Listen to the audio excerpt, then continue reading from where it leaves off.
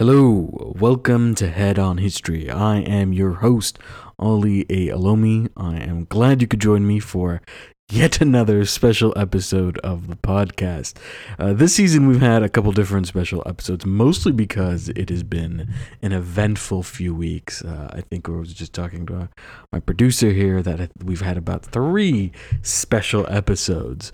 So, on one hand, that's great. It means that there's extra episodes and you get a chance to listen to my beautiful voice in addition to the normal 10 episode a season. But it also means that we've kind of lost the thread of the original kind of discussion, which is about the development of the denominations of Islam, Sunni and Shiism, and the kind of third episode to that, which will be coming out, I promise, after the special episode that talks about the theology that develops within Islam. So we'll get that final bit of theology in there. But I did want to take a moment to talk today about what's actually going on in the news, and that's because history is not just something about the past. It's not about memorizing a series of dates.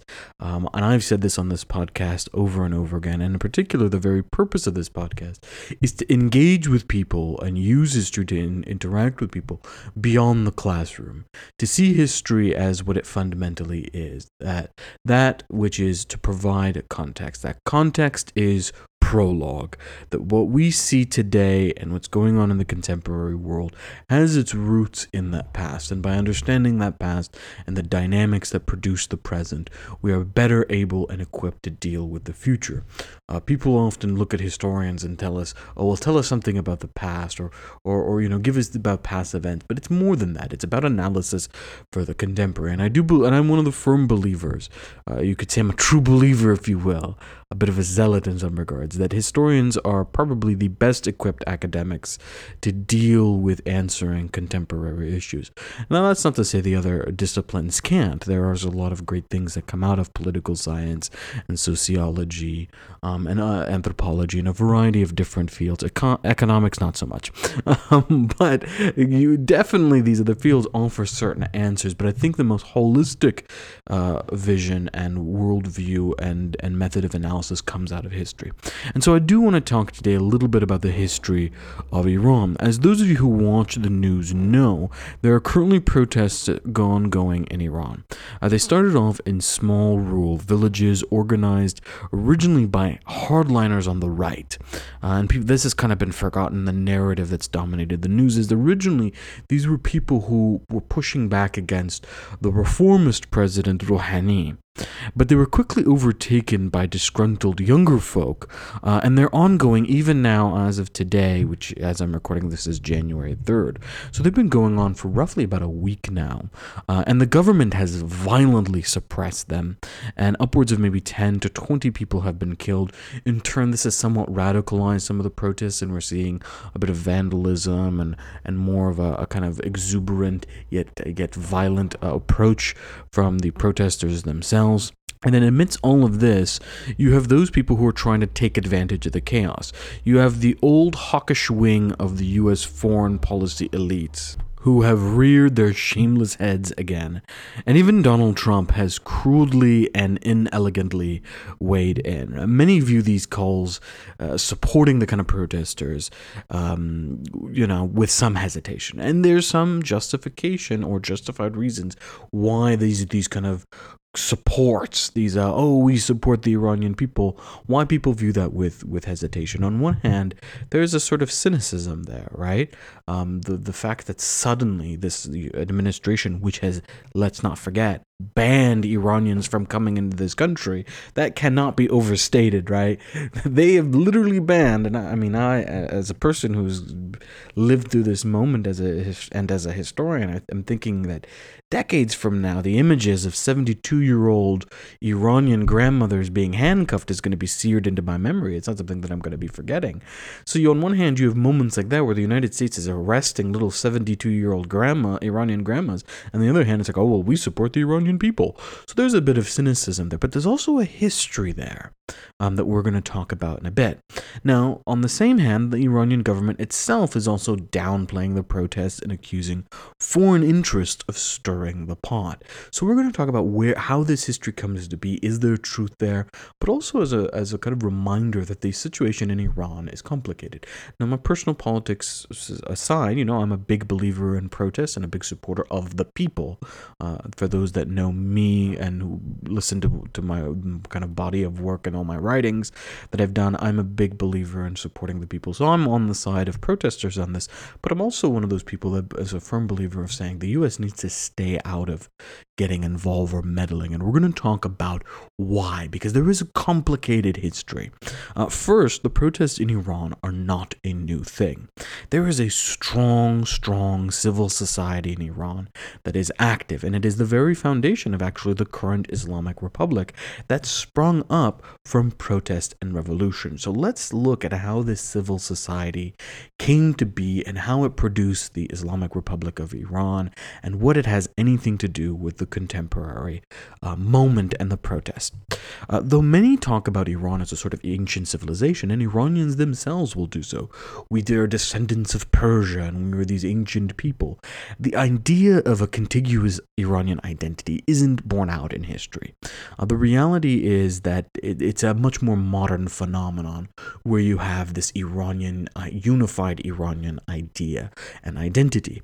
Now, it is true that Iran as a concept does exist in the pre-modern world. You have the language of Iran-Shar, that is a region from the Oxus to the Euphrates, seen as a vast kind of region.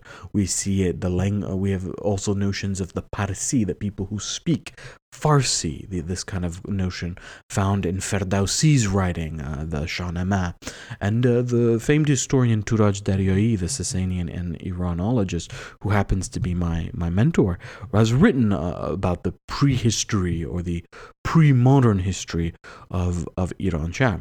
It is also true that modern-day Iran is descended from much ancient societies, the societies of the Achaemenid and Sasanian, but that a singular kind of Iranian identity, an Iranian people, singular concept, unified and contiguous, has not existed. It is much more complicated than that. For much of Iran's history, there are people there that were Arab, there are people there that are Armenian, there are people that are Turkic, and it's all kind of mixed together. And you're actually going to see this.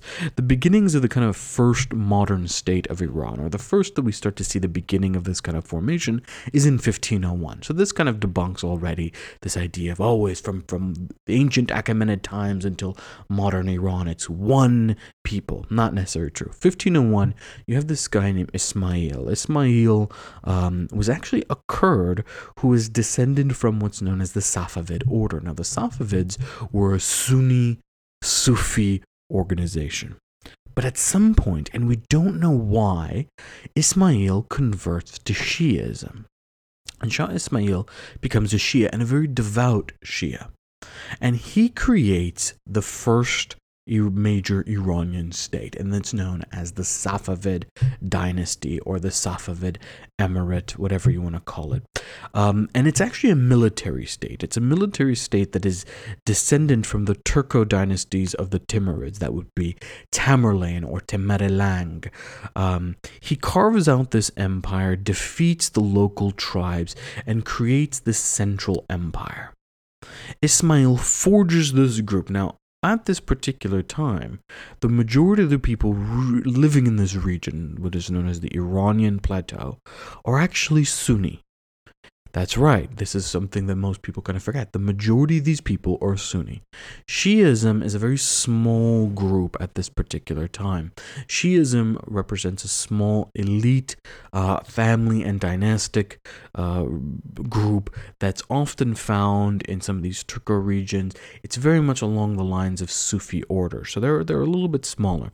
But Shah Ismail sees Shi'ism as central to the identity of this new empire, the Safavid empire that he is creating. And in particular, he sees Shi'ism as oppositional to the two empires that surround the Safavids. On one side, you have the Mughals that are ruling in South Asia, what later becomes India, and on the other side, you have the Ottomans, which are ruling in Anatolia and the Levant, which later becomes Turkey and Lebanon and Syria and that region. And so he caught between these two massive Sunni dynasties. He sees Shi'ism as the way to coalesce and create a new ideology. And so what he does is he imports Shi'ism into the area. He brings from Iraq and Lebanon mujtahids. Mujtahids are religious scholars in the Shia tradition.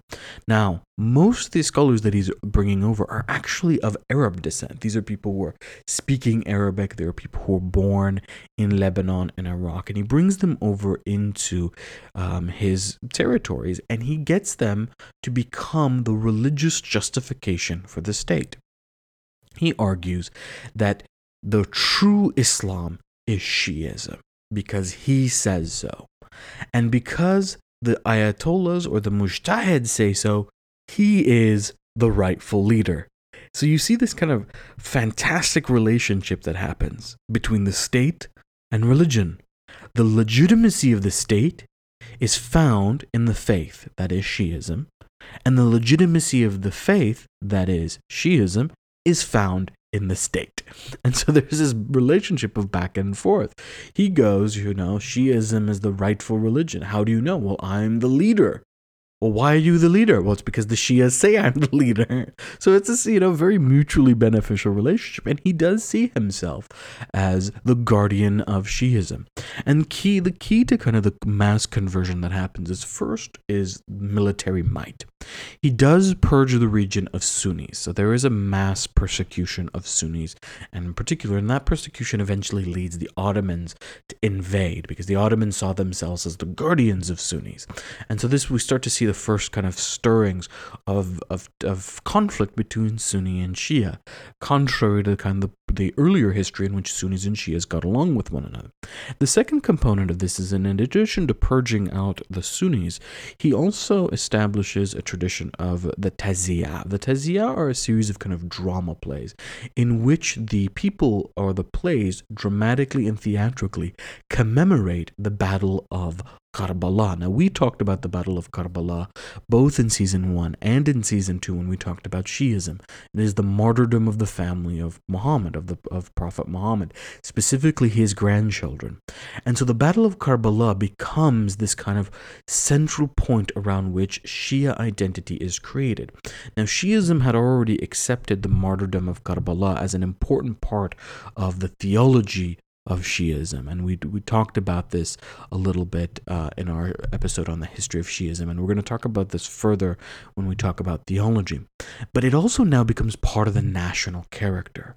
Those who are part of the Safavid dynasty are those people who are participating in this Taziyah plays, while the religious justifications are coming in the forms of the Mujtahid.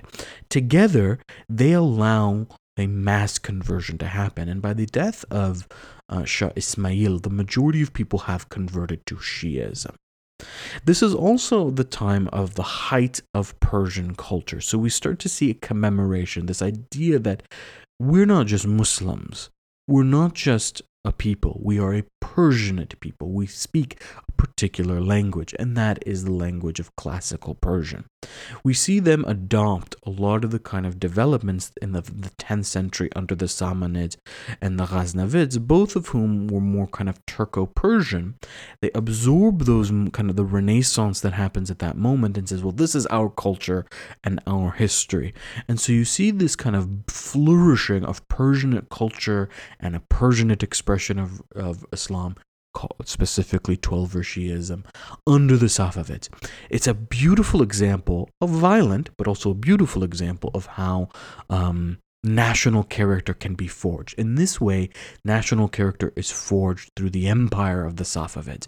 They do a great job, and it is a very successful project. It's carried on by his descendants. It's carried on by Shah Abbas, who is the kind of apogee of the state. It expands to the highest territorial bounds that it has, and it also creates a series of uniquely Persian architecture. We see this in Isfahan in 1598. The beautiful architecture, the blue mosques, the use of turquoise and the lapis, and the minarets and the domes and the use of arcs are all part of this kind of moment, this Safavid moment in both Shiism and the state and Persianate culture intersect with one another. And this also helps us understand how Shia Islam becomes central to Iran. Iran, again, this particular region was Sunni, and we see this conversion that happens. And it's with this tie with politics, imperial politics, and that becomes very important to understand for later on. But the era of Shah Abbas also is the beginnings of a series of wars. It is known as the Ottoman-Safavid Wars, and it is conflict between the Ottomans, who are Sunni, and the Safavids, who are Shia. We see for the first time in centuries, now we had seen the early civil wars, but most of Islamic history, we saw Sunni and Shias collaborate. The height of the Golden Age, the Abbasids, is a result of the collaboration of Sunnis and Shias. But now there is a very clear split, Sunni versus Shia, and that is a result of the geopolitical machination. So contrary to this, the kind of language that we see today of an ancient conflict between Sunnis and Shias, and how Iraq is an example of Sunnis and Shias fighting with one another, and that Saudi Arabia and Iran don't get along because it's Sunni and Shiism. Not true at all. It's actually a result of the geopolitics of the region. Both the Ottomans and the Safavids were fighting over Iraq. They were fighting over this territory that even today we're fighting over. People were saying, we want to control Iraq. The Ottomans said they wanted to control it. The Safavids said they wanted to control it. And so religious justifications, Shiism versus Sunnism, were used to explain what is fundamentally a geopolitical shift and a geopolitical conflict. The result is that the modern Middle East is born, the kind of power structure of the modern Middle East is born out of the conflict. The triangulation of Turkey, Egypt, and Iran, something that remains the most important kind of power balance of the Middle East up until the 20th century, comes out of that particular moment. Now, the Safavids eventually collapse. In 722, a rival chief in Afghanistan actually seizes Isfahan, and it brings the Safavids to an end. So you can thank the Afghans for the end of the Safavids. And in 1794, a new dynasty emerges under Fath Ali Shah, the Qajars. Now, the Qajars are a military institution. They're a military dynasty that desperately want to have the same central power as the Safavids, but they never quite accomplish it. Now, here's the interesting thing. The Qajars are fundamentally military commanders, but they lack the same relationship with the Mujtahids. Now, the Mujtahids and the Safavids had a very close relationship with one another. They justified and legitimized one another's rules. The Qajars aren't justifying their rules based off of the power or the religious authority of the Mujtahids, the Shia clerics. Instead, they're justifying their power by military might. And so there is this split that happens between the state, which is ruled by the Qajars, and civil society, which is still under the influence of the Mujtahids, that is Shia clerics. The Shia clerics also emerge as really autonomous at this time, and that is because they have what are known as waqfs. Waqfs are religious endowments that make them financially independent. They are not reliant on the state to pay them. They're not reliant on tax money to pay them. They have their own funding vis-a-vis the waqfs. And so they have by being autonomous, they have their own power base. This is very different in the Sunni world, where a lot of the clerics ended up being just legitimizers of the state. If you look at the Ottoman world, the ulama ended up being really just rubber stampers for the Ottomans, because they relied on the Ottoman state to fund them. We don't see that in the Shia world or in the world of the Qajar dynasty. And what happens, because of this autonomous, financially independent religious institution that no longer is tied to the state, we now see a tension emerge between them, a competition of power. You have the Qajars, who are trying to centralize power, while you have the Shia clerics who are not allowing them centralized power, and they remain a stronghold over education and particularly the power of the justice system. And it's in the 19th century that we start to see the Mujtahids refer to themselves as ayatollahs, that is, the signs of God. So we've all the term Ayatollah, right? The big scary bearded guy wearing all black. Well, that term Ayatollah comes from this split between the Qajars and the religious clergy. It is a moment in history where the clergy emerge as a very powerful dominant force separate from the state. And the Ayatollah then becomes an interpreter of God's will vis-a-vis the Imam, right? Shia Islam has imams. They have imams who interpret God's will, who interpret the Quran, and the last imam is gone into occultation, it's hidden. And so he has viceroys, and the viceroys are the mujtahids who are now known as ayatollahs.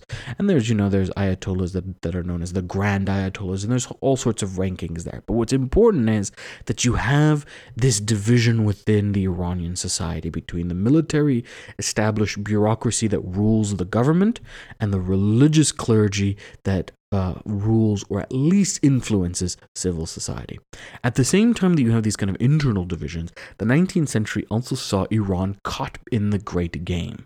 The Great Game was the imperial machinations of Russia and Great Britain. Russia and Great Britain were these massive empires that had just kind of exploded across the Middle East. Suddenly the British had showed up in India and they had just goofed everything up. The British had conquered the Mughals. They had established their own colonies. The East India Trading Company was screwing everyone over left and right. It was none of that, it was not Jack Sparrow swinging on ropes and drinking rum. It was more like, we're going to suppress the brown man and change his name from Raj to Mike. So that's what the East India Trading Company was doing in India, while the Russians were expanding territorially.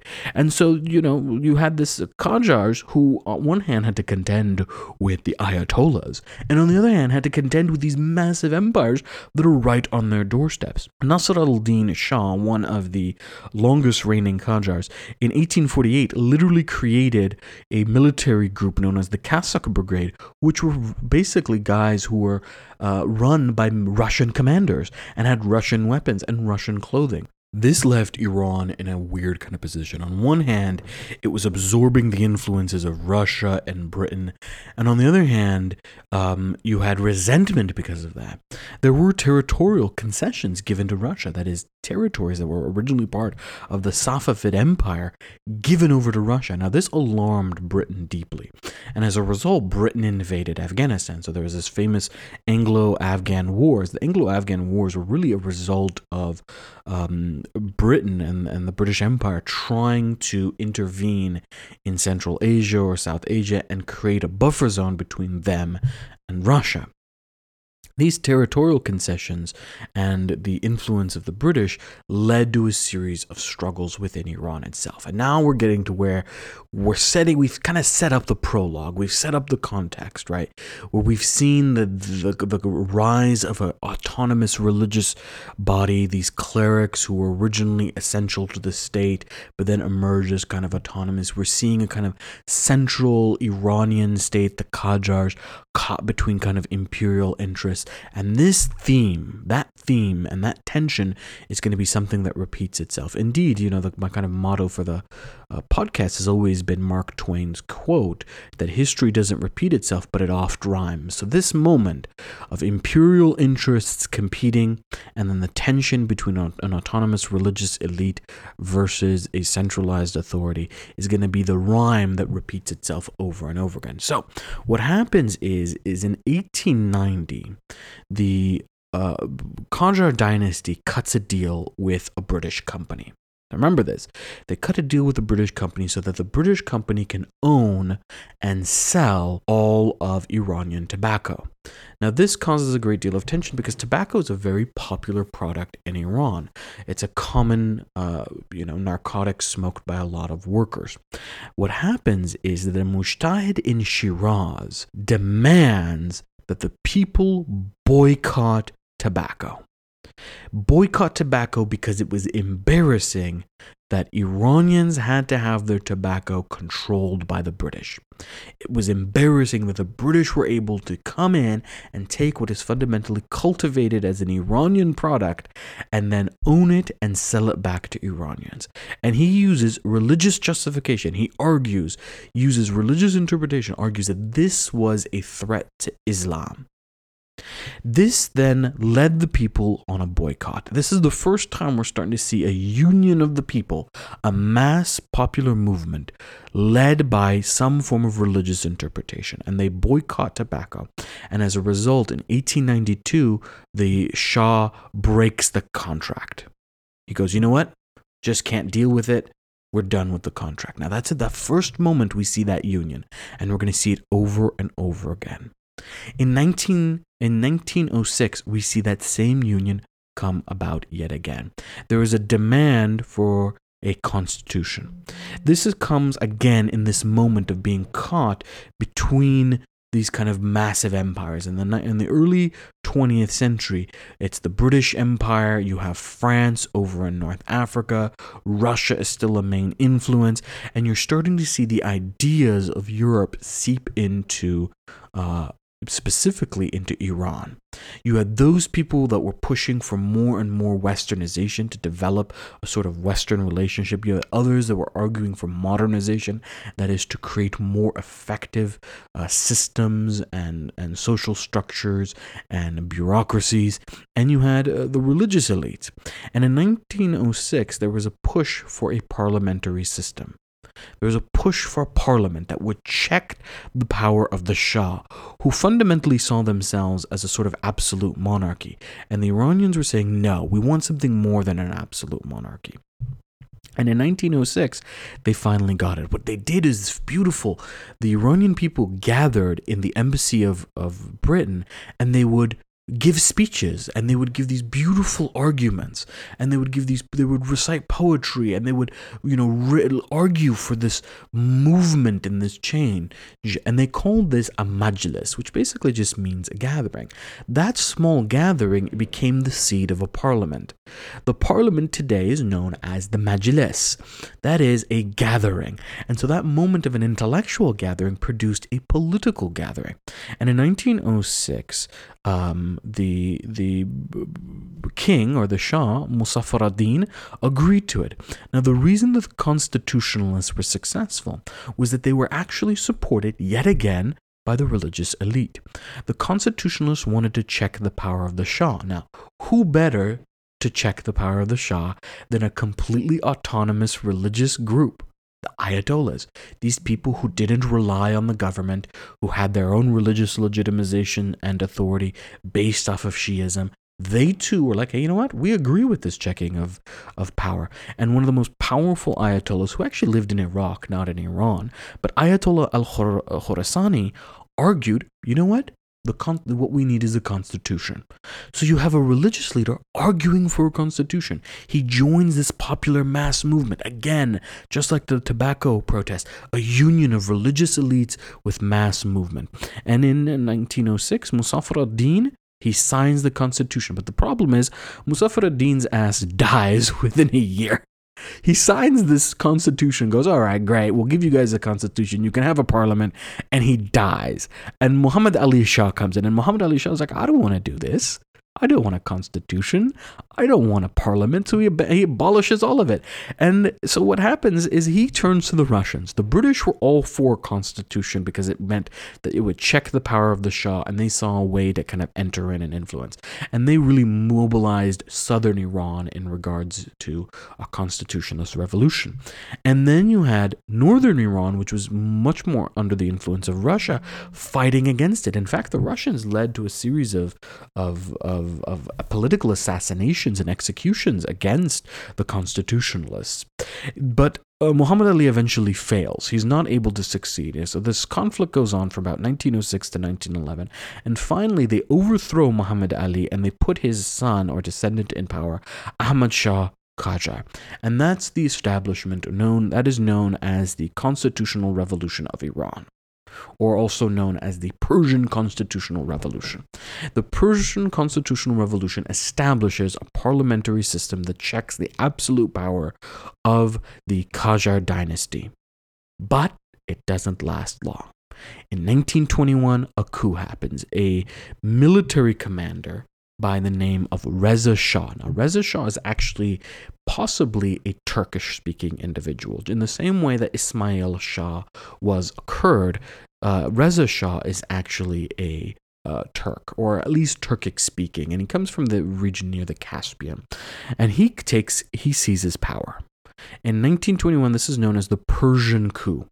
He brings in his military forces, the Qajar dynasty caught between the tension of the religious elite, between the mobilization of the power of their ability to mobilize the people, and these massive empires, the Russians and the British, are unable to really sustain themselves. Their military might is very weak, and they're overthrown in 1925 by this new dynasty known as the Pahlavi. And in 1925, from 1921, they're overthrown. 1925, the Pahlavi are fully accepted by the constitution. The constitution is amended, and the parliament accepts the Pahlavi dynasty as the new kings of Iran. And it is important that even though this is a coup, and Reza Shah is often seen as a kind of modernizer, he is an absolute monarch. And there's a lot of tensions with the Pahlavis. On one hand, you have people today who really are pro-believers of the Pahlavis. They are big proponents of them. And even as we're speaking, some of the descendants of the Pahlavis are using Twitter and whatnot to call out the Islamic Republic of Iran. Now, Reza Shah is a modernizer and a westernizer. He's also a secularist in that regards because he sees this autonomous religious body that emerged during the Qajar period as a threat to his rule. He sees these individuals, he's like, they have their own power base, and they have managed to lead these mass movements. First with the tobacco protest, then with the Persian Constitutional Revolution. So he sees them as a threat, and so he's a secularist. He models himself in some ways after Ataturk in Turkey. He does see himself, but whereas Ataturk is a Republican, that is, he believes in establishing a Republic of Turkey, Reza Shah is a monarchist. But he is a modernizer and a westernizer. He modernizes the military system and the education system, but he also takes on the religious institutions. He tries to create a sort of secularist society. And in 1935, he actually bans the chadar and the kola. The kola is a religious head garment that males wore, and the chadar is the religious headscarf that women wore. Now, here's the thing. People more often than not assume that it's the Muslims that are enforcing religious garb. Today, when you look at Iran, it is indeed the Islamic Republic of Iran that forces women to wear the chadar, the black headscarf. But what people forget, it was actually not the Muslims that first enforced it. Indeed, there was never any enforcement laws in the pre-modern history of Islam that told people what they needed to wear, what they didn't need to wear. People wore it on their own. It was up to them to decide what they wear. It was actually the secularists that were first deciding that they were going to control what people wore. 1935, he passes an ordinance that bans religious garb. Women are not allowed to wear the chadar, and men had to wear Western suits. Now, on one hand, this is an attempt to be a secular, to attack the religious elite. On the other hand, he's trying to create national character. And he's arguing that the Iranian national character is fundamentally internationalist. And Kemal Ataturk does the exact same thing. Kemal Ataturk bans the fez in Turkey and institutes a fedora-looking hat, a hat that has a brim. And that's because they're both trying to create a kind of international garb so that they can create a national character that is not based on religion, but is based on something else, a national identity. It's not Islam that unites us, it's that we are all Turks, or in Iran, we are all Persian. So you see this idea coming out under the Pahlavis of a kind of ancient Persian identity. And this is where this comes from. The kind of language that we've been talking about, oh, people think of Iran as ancient, right? Whereas the history doesn't, it comes out of that Pahlavi moment that goes, we're not united by Islam. We're united by an ancient history. We are one people from the Achaemenid times to right now. And he models himself. He uses the emblems of ancient Persian empires in order to justify this. He also tries to bypass the ulama by creating his own judges. The ulama, remember, used education and the judicial system as their basis of power. And in 1932, he attacks the direct base of the religious elite, and that is the waqf. The waqf was what the endowments that allowed the ayatollahs to be financially autonomous. And in 1932, he directly attacks it. In the middle of this kind of massive reorganizing of Iranian society that's going on the inside, while there is imperial formulations on the outside between the British, the French, and the Russians, emerges a kind of third movement. And that's important to understand, or a third force. And this third force is epitomized by a guy named Ali Shariati. Ali Shariati is the ideologue behind the Iranian Revolution. He grew up in a very modest reformist house. He went and was educated in Sorbonne in France, and he was interested in this book called Abu Zar, the God-worshipping socialist, which is arguably believed to be the first Muslim socialist.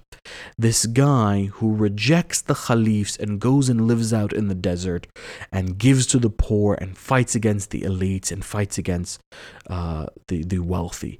He reads this novel and reads this story, and he translates it very liberally. He doesn't do a good job translating it from Arabic into Farsi, but it inspires him deeply. And Ali Shariati begins to develop his own version of Shi'ism that he calls red Shi'ism, which is different from the black Shi'ism of the Ayatollahs, which was rooted in their power, in their autonomous financial ability, came from the fact that they were autonomous financially and rooted over their power in religious law and religious education.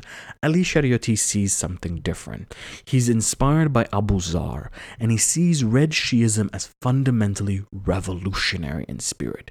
And there's a fusion that happens between Marxist ideals and the martyrdom of Karbala that we talked about, the early martyrs of Shi'ism. He sees this and kind of fuses older Islamic concepts with Marxism. He's inspired by Frantz Fanon, and he's inspired by the third worldism that emerges and liberation theology. And he takes all of this and he creates this new ideology in which the enlightened intelligentsia, known as the Roshan Fikr, or the Roshan Fikran, that is, the enlightened thinkers, this religious intelligentsia, their job was to carry out two revolutions. A national revolution, that is at the level of the nation state, which would fight against imperial domination, that is the influence of those people on the outside. So you can see how he's really a product of his moment, right? And a social revolution, which would rebel against and overthrow exploitation, that is the exploiting of the working class and the poor by the elites, namely the Pahlavi and these people in the parliament, etc. And if they did that, if you were able to have both of these revolutions, the kind of social revolution and the national revolution, you would then return to the old Islamic principle of Nizam-e-Tawhid, that is a unitary society, a classless society in which people are bound together by simple faith, by social justice, by taking care of the poor and the orphan. I'm going to give you guys a quote from Ali Shariati that I think articulates his vision quite well. He says, "It is not enough to say we must return to Islam. We must specify which Islam, that of Abu Zar or that of Marwan the ruler. Both are called Islamic, but there is a huge difference between them. One is the Islam of the caliphate, of the palace and of the rulers. The other is the Islam of the people, of the exploited and of the poor. Moreover, it is not good enough to say that one should be concerned about the poor. The corrupt caliph said the same. True Islam is more than concerned. It instructs the believers to fight for justice, equality, and the elimination of poverty." So we see here that he's taking certain kind of Marxist ideas of sort of classless society, the relationship of the exploited to the exploiter, and he's reinterpreting it in Islamic concepts. He's using the story of Abu Zar and how Abu Zar contrasts with Marwan, that is the Khalif of the Umayyads, and how that epitomizes his ideology of Islam. What he argues for is a red Islam, the red Shiism, and that is revolutionary Shiism that fights for these things: justice, equality, and the elimination of poverty. And his ideas become extremely important, and they're very widespread, predominantly through cassette tapes. His lectures, his talks, his writings are transferred around, and they create a sort of mass movement of people. Now, while you have these ideologies brewing in Iran, you have some major event that happens that really kind of starts to instigate massive change. So we've seen this autonomous religious group fighting against a central authority or government, that is the Pahlavis now. Originally it was the Qajars, but now it's the Pahlavis. The clerics are losing a great deal of power because their waqf was attacked and their religious institutions in the education and judicial system were attacked. The Pahlavis are really consolidating power, yet between these two, the religious elites and the Pahlavi, or the central authority, you had this new popular movement, Red Shiism, inspired by Ali Shariati, starting to take root. But while this is going on internally, you still had those imperial forces. Remember, there is a history rhymes. We talked about this. And the tobacco protests were a result of what? Remember, the British owning tobacco and the people rising up against that. Well, in 1952, the history doesn't repeat itself, but it does rhyme. In 1952, the Iranian prime minister, democratically elected prime minister, we should say, Mohammad Mossadegh, cuts off relations with Britain. Britain was really trying to control Iran's oil. They had done so since the time of the Qajars. But the Iranian Prime Minister Mossadegh was trying to nationalize that oil. He was modernizing the nation state, he was modernizing this new Iran, and he was trying to bring oil back under the control of Iranians. This is Iranian oil, after all. But Britain was very keen to retain its control over Iranian oil. It didn't want to give up that oil. It had control over it since the time of the Qajars. So Churchill, that's right, Churchill, it's the same as cigar smoking, we will fight them in the streets, we will fight them in the beaches. That Churchill, he reaches out to Eisenhower and he convinces him that Iran was a threat, that Iran was harboring secretly pro-Soviet sentiments. Now, this wasn't true. Mossadegh actually hated socialism very deeply, but that old threat of Russia's going to get some territorial concessions. Remember, that's the reason why the British invade Afghanistan in the first place, right? Is to block the British. Well, now the British and Americans are afraid that the Soviets might gain an influence. And so this sets up Project Ajax into motion. 1953. This is an anti-Mossadegh campaign that starts in April of that year. The project is directed by CIA Chief Kermit Roosevelt Jr. Kermit Roosevelt Jr. is the grandson, if I'm not mistaken, of Theodore Roosevelt, or FDR, whatever, one of the Roosevelts. I'm not an Americanist. But anyways, Kermit Roosevelt develops this program, and what he does is he gets the operatives within Iran to make threats against religious leaders. What this does is it makes it seem like Mossadegh is cracking down. That, remember, the religious elites are already feeling attacked. They had the waqfs taken from them, the new justices were working around their judicial authority, the education system was modernized, and so it was taken out of their hands. And now you had these operatives that were threatening religious leaders. So it looked like the government was yet again cracking down on them.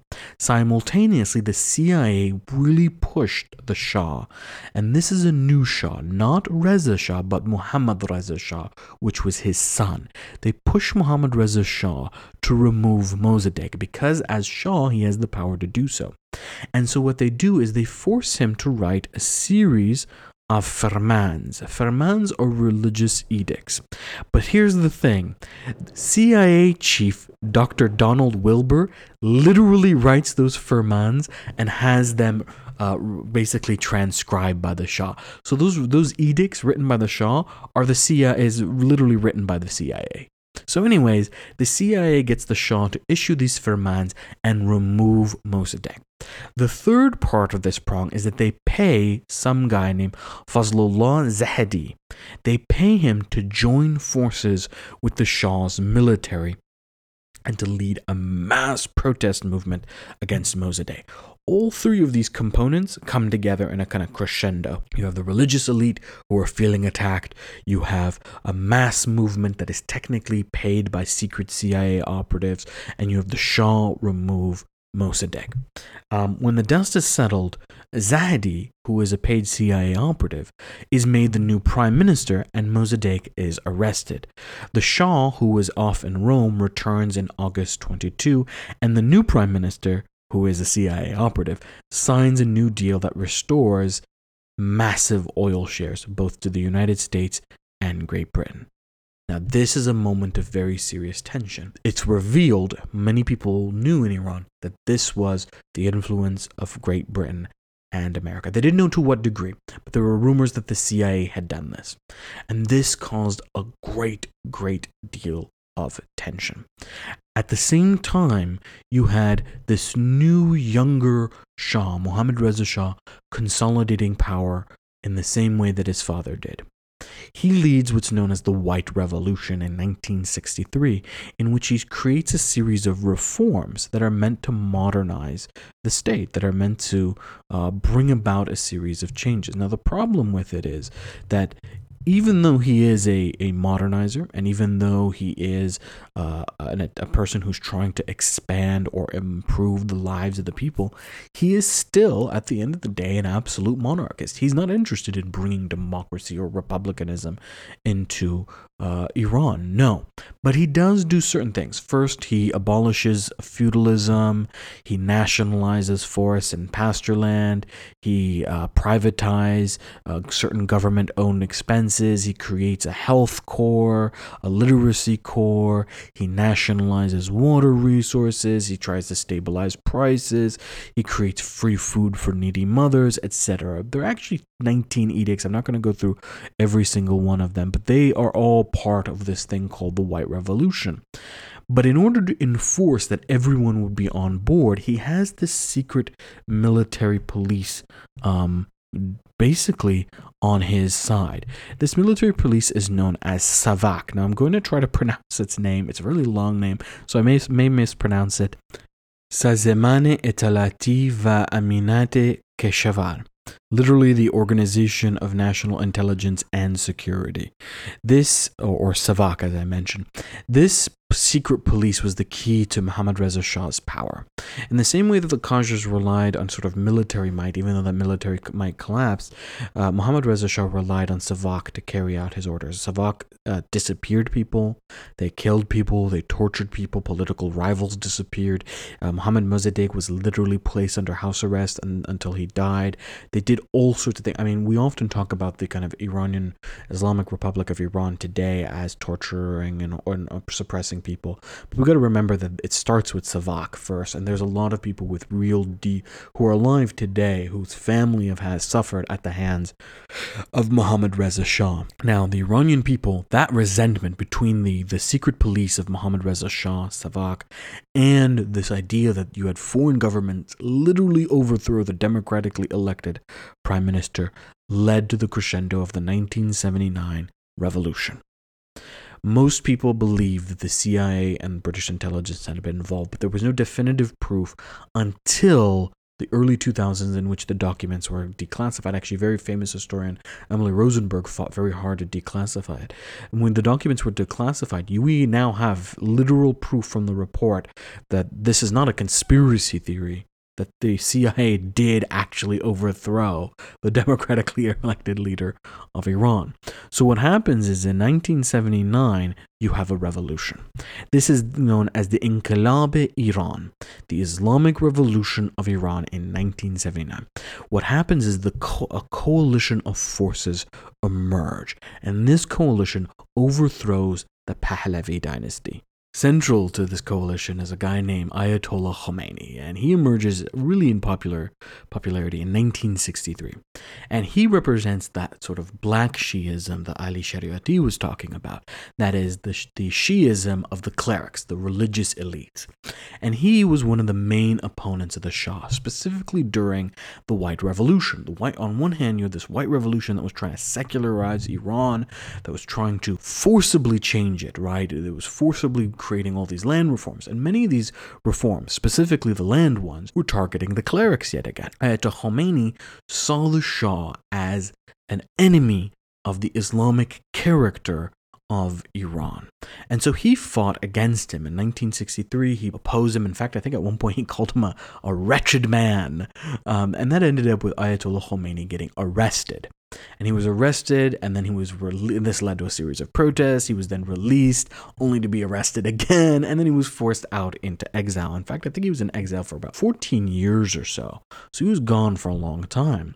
But Ayatollah Khomeini starts to imagine a new form of government that he says is neither East nor West, but an Islamic Republic. And that becomes the motto for the Iranian Revolution, neither East nor West, Islamic Republic. That is a rejection of the kind of forces around Iran, right? We talked about Russia, Great Britain, and the United States, a rejection of those forces, East and West, and instead an Islamic Republic. That is a government that emerges out of either the Shiism of the clerics or the Shiism of Ali Shariati. And this form of government is called the Vilayat Faqih. Now that's a very difficult word to say. I always make my students say it.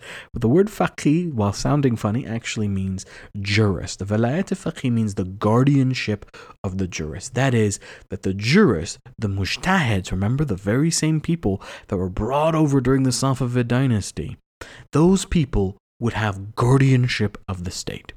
And what happens is a series of moments and clashes. There is a terrorist attack in a movie theater in August of in the late 1970s. And this was a massive terrorist attack that led to a bunch of people dying. There was a Black Friday in September during the holy celebration of Eid. There was a massive protest against the Savak and the White Revolution. And it led to government forces opening fire on people. And then what happened is that all of these coalitions came together during the month of Muharram. Muharram is a holy month for Muslims and even more holy for Shiism. There was this call for massive protests, and Ayatollah Khomeini, from his place in exile, called for revolutions in the form of martyrdom. So once more invoking that commemorative quality in Shiism, but now interpreting it in revolutionary qualities. And this met and intersected with Ali Shariati's more populist movement and Red Shiism. These two groups started to see eye to eye. Even though they were separate movements, they saw themselves as unified against this elite, centralized Pahlavi dynasty under Muhammad Reza Shah. They were joined by the secularists and the people on the far left, the leftists, the Marxists, the communists, the socialists. There was actually a Marxist group, a kind of secularist terrorist group known as the Fedayeen, who were carrying out a series of terrorist attacks. And this is again part of the kind of forgotten history of terrorism, is the earliest terrorists are actually secularists, not religious people. But all of these people formed a kind of movement, a mass movement. And the protests waxed and waned, but the month of Muharram in particular, when they came together and they protest against the Shah, was big. It was such a massive protest that the Shah didn't know what to do, and he kind of vacillated on what he needed to do in response. On one hand, he gave Savak authority to open fire on people. On the other hand, he kind of didn't know when to start, and that led to kind of uneven responses to the process. On one hand, heavy-handed suppression, and on the other hand, just kind of losing control of the situation. And as these people were dying, Ayatollah Khomeini was continuously talking about martyrdom. He was saying that the tree of Islam was being watered with the blood of martyrs. And this led to February 2nd, 1979, in which finally there was a shift. The Iranian Revolution had happened. What had happened was the Shah was forced out of the country, and Ayatollah Khomeini was welcomed back. He was returned triumphant. Now came the moment of building a new government. Out of this moment of coalitions coming together, the desire for fighting against exploitation, this desire to create an equal society, you had the birth of the Islamic Republic of Iran. That is to say, at the heart of the Islamic Republic of Iran is protest and revolution. From the very beginnings of the Shah Ismail's consolidation of power, to the moment of the tobacco protests, to the constitutional revolution, to the white revolution, to the Islamic revolution, there is this desire for protest, this desire for creating a just society. And we can see also, very importantly, how the forces of clerical Shiism with the popular Shiism of Ali Shariati versus leftist ideas, all of these kind of come together and fight against the tension of a centralized authority.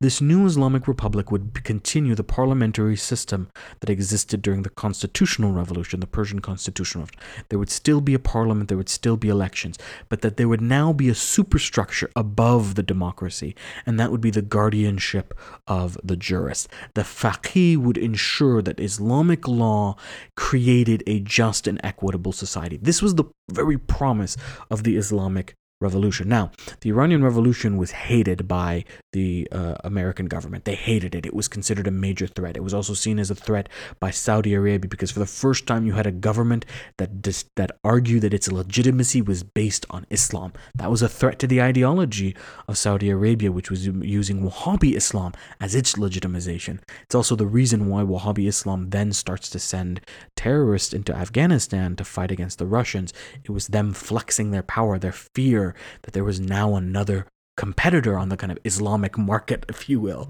So what happens is that at the heart of the Iranian Revolution and the heart of the Islamic government is this promise of equitableness, this promise that no matter what happens, governments will be elected, governments will come and go, but there is this guardianship of the faqih, and that they would ensure that they weren't just concerned about poverty, like Ali Shariati said, but that they would fight and abolish a poverty, that they would create a unitarian society. These all came to a head recently. After the Iran deal with Obama, Rouhani, who is a reformist president, that is, he wants to create a better society. He's not a hardliner or conservative. He's a very reformist president. He was open to negotiating with the West, which had cut all ties with Iran because part of the Iranian Revolution ended in protest to America's interference to the democratic election. It was the seizing of an embassy. You can watch that stupid movie. What is it called with Ben Affleck? It's called something or another. Not Pearl Harbor. It's called something. It's Argo. Argo. It's called Argo. I nearly called it Fargo, which is a place. All right, that was a completely different movie that has nothing to do with Iran. But Argo is the movie, and it talks about the seizing of the embassy as a result of that, from the Jimmy Carter times up until Reagan, because the prisoners weren't released until Reagan's election. America's cut off all ties. Obama was the first time that we opened up these things, the kind of relationship now. But the problem is, from the Iranian perspective, is that the nuclear deal, the so-called nuclear deal, the deal was that they would cut this and they would receive money that had been held by the American government. This was Iranian money, let's be clear. This is money for Iran that the United States had frozen in their accounts, that they would receive that money, and this would somehow jumpstart the economy because Iran had been under a series of crippling sanctions, and those sanctions were hurting the everyday Iranians, not the government. The government was functioning. It was ordinary people that were suffering. So Rouhani cuts this deal, but in the process, he overpromises. He says it's going to rebuild our economy, it's going to bring all this money, again, trying to recapture that spirit of the 1979 revolution, of a just society, of a classless society, a unitarian society, of the abolishment of poverty. When that doesn't happen over the past several years, that doesn't come about. Since the Obama deal to this moment, this leads to a series of economic resentments. This leads to frustration. Now, people are talking about, frustration with the Islamic Republic. And sure, people are frustrated with the Islamic Republic, but make no mistake, the people that are protesting are also Muslims. They're not saying that they want to eliminate Islam. They are Muslims, but they want to return to the original promise of Shariati and the Islamic Revolution, and that is the abolishment of poverty. They're saying, look, you've got this money from America. We got our money back. Why hasn't our economy improved? Why is it that we are at almost 30% unemployment rate amongst the youth population? Why are cities like Qom and others suffering? And so this is a fight back against that, and really once more recapitulating the kind of very same spirit that led to the original revolution in 1979. There's this long continuity here. The other component in that we should mention is that of gender and of women. I'm a historian of gender, I've got to mention it. At the heart of the Iranian Revolution is a gendered revolution. Remember that the Pahlavis banned and tried to control what women wore. And so women in defiance wore hijabs and chadars. Wearing religious garb was an act of defiance against this government that was trying to control what they wore.